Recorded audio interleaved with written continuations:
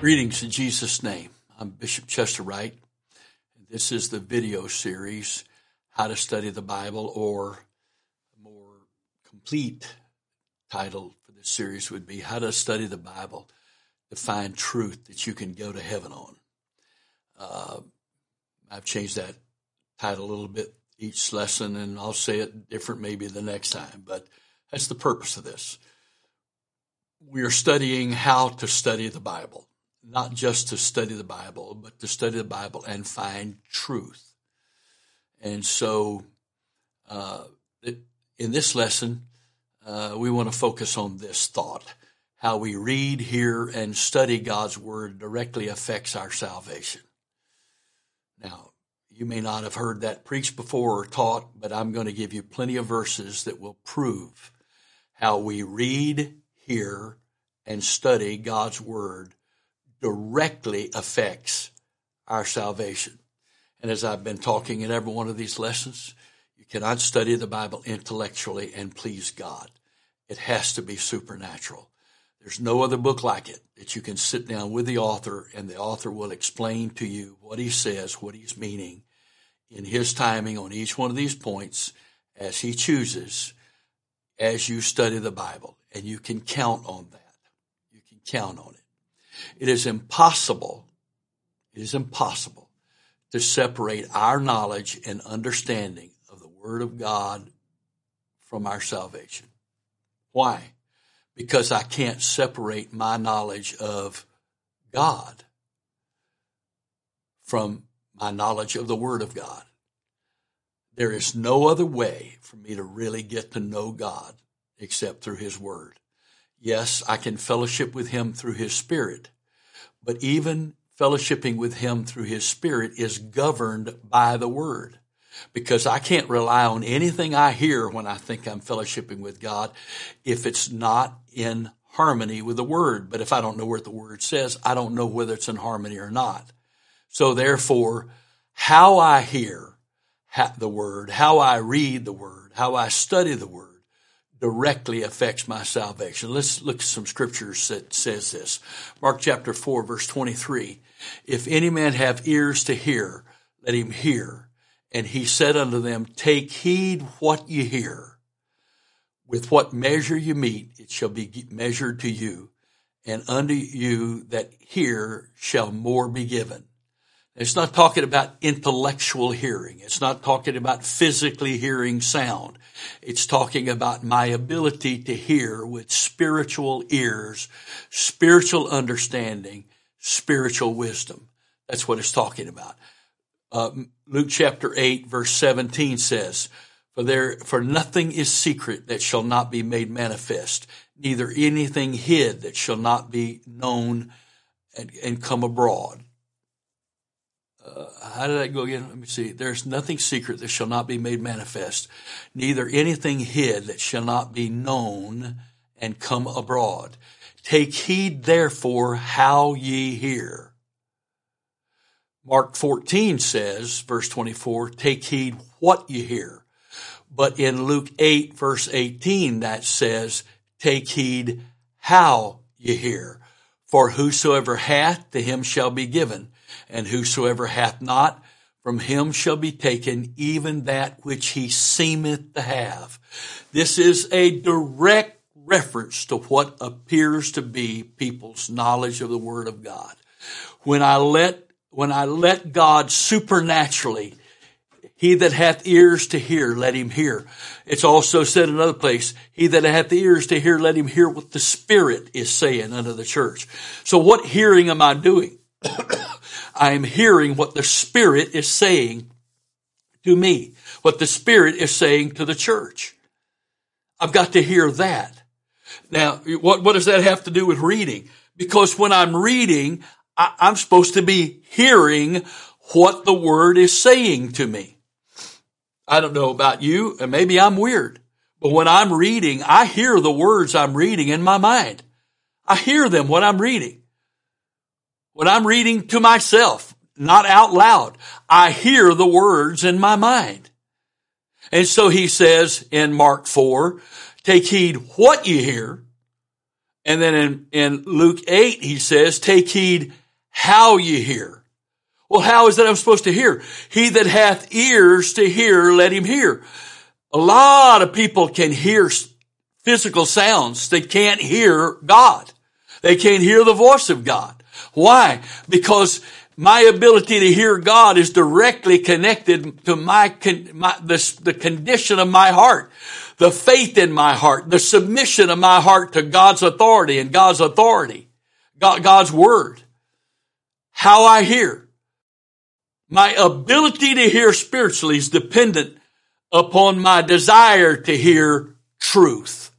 The degree of my desire to hear truth, no matter what it says to me, no matter what changes it will make in my life. Yes, I want that. It determines my ability to hear truth.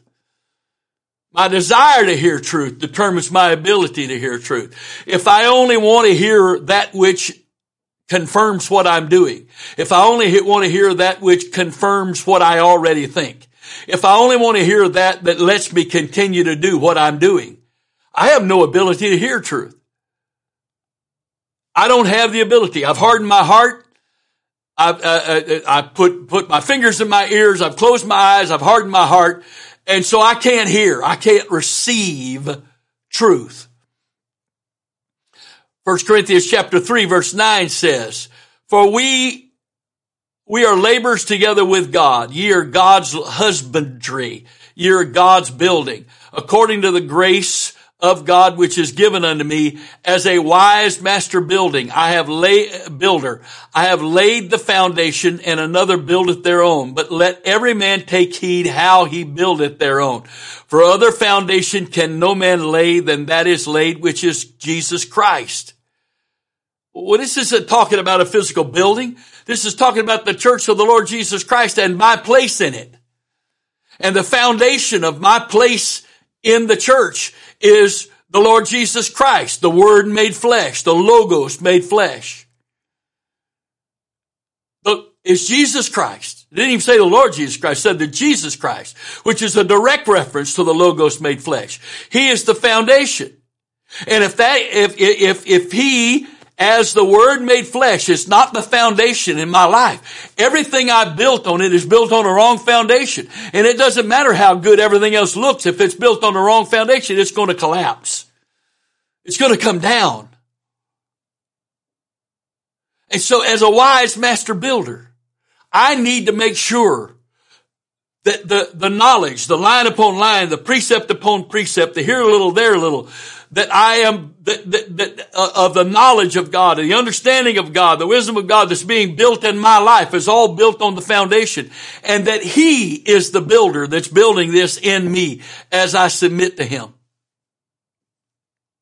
Paul, 1 Timothy chapter 4, verse 13 says, till I come, give attendance to reading, to exhortation, to doctrine. Neglect not the gift that is in thee, which was given thee by prophecy, with the laying on of the hands of the presbytery. Meditate upon these things and give thyself wholly to them, that thy profiting may appear to all. Take heed unto thyself and unto the doctrine. Continue in them, for in doing this thou shalt both save thyself and them that hear thee. Oh, my Lord, have mercy upon us. How awesome is that? How sobering is that? How clear is that? How distinct is that? And yet some, that would just be auditory sound coming their ear and go out the other ear, so to speak, and it wouldn't register at all. Did these verses register with you? Did they find a lodging place in your mind and in your heart, in your spirit? Did they? Paul is giving Timothy specific instruction, what his fellowship with the Word should be and how it should be. Till I come, give attendance to reading, to exhortation, to doctrine. Give attendance to me. Give the attention of your being. Give attention to. Give attendance to reading, to exhortation, and doctrine. Neglect not the gift that is in thee, which is given thee by prophecy, the laying on of hands.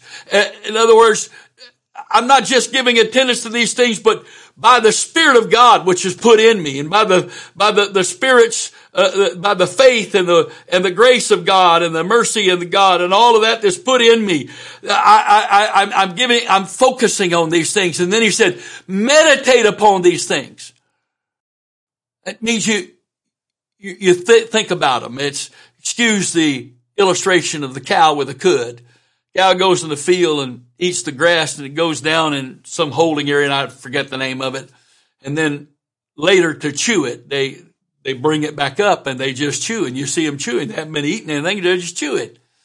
It's called chewing the cud. That's what I think of it when it comes to meditation. I've taken all this stuff in, but then the Lord brings it back up. And in my mind, he chews on it with me, and I with him, and I listen and let him talk, and listen and let him talk, and think about what he's saying, and by the grace of God, receive that. Because he said, if you do that, you're profiting. The profit of the word of God in your life is going to appear to all men. And so he says this, take heed unto thyself and unto the doctrine. Take heed to what you're hearing, and take heed to how you're hearing. Be mindful of that. Be mindful of the word and the word that's been taught you, and continue in them. Don't just say, well, been there, done that, got the t-shirt. No. For in doing this, thou shalt both save thyself and them that hear thee. So let's take the corollary of that. Does that mean if I'm not doing these things, I'm going to end up lost? Are you saying this is necessary for salvation? No, I'm not. Paul is. I didn't say it. I'm just reading Paul. He said these things he said these things to Timothy because they would enable Timothy to be saved. But not just Timothy, but it would enable Timothy to speak what God has put in his spirit by the Spirit, and others would be saved because of he heard, he took heed on what he heard, he took heed how he heard, and he meditated on it, he spent time in it, he loved it, he fellowshiped with the Word, the truth of the Word, and it not only saved himself, but it saved others through him. Let's go to Peter now. 2 Peter chapter 1. I've covered these later. I've read these verses to you in a previous lesson. I'm going to read them again here. We have also a more sure, this is 2 Peter chapter 1:19. We have also a more sure word of prophecy, whereunto ye do well that ye take heed, as unto a light that shineth in a dark place until the day dawn, the day star arise in your hearts, knowing this first, that no prophecy of the Scripture is any private interpretation. For the prophecy came not in old time by the will of man, but holy men of God spake as they were moved by the Holy Ghost. According to that verse, not by their will, but God's will. If the prophecy came not in old time by the will of man, what's the opposite of that? It came by the will of God. And it came by men of God who surrendered and submitted themselves to the will of God to be conduits for the word of God to be spoken through them. Hebrews chapter 4, verse 11. Let us labor, therefore, to enter into that rest, lest any man fall after the same example of unbelief. For the word of God is quick, this is King James language, it means it's alive, and powerful, and sharper than any two-edged sword, piercing even to the dividing asunder of soul and spirit, and of the joints and marrow, and as a discerner of the thoughts and intents of the heart. Neither is there any creature that is not manifest in his sight, but all things are naked and open unto the eyes of him with whom we have to do. Wow. We are to labor to enter into his rest. That sounds contradictory, doesn't it? No. Our focus, our desire, our strive is, the striving of our efforts should be to enter into the place where we can do nothing, that God does everything through us. That's the goal. Because the word of God is quick, it's alive, and it quickens, and is powerful, and it's sharper than any two-edged sword. It pierces. Swords can divide flesh and divide muscle and bone, but swords can't divide soul and spirits and the joint and the marrow. It can't do that. It can't do that.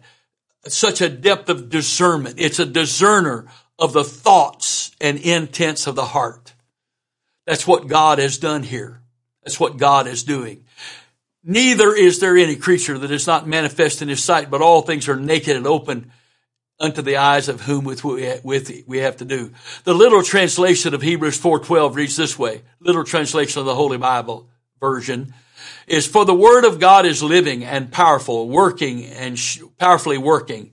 Let me start over again. For the word of God is living and powerfully working, sharper than every two-edged sword, and piercing as far as the division of both soul and spirit and of joints and marrow, and able to judge of the thoughts and intentions of the heart.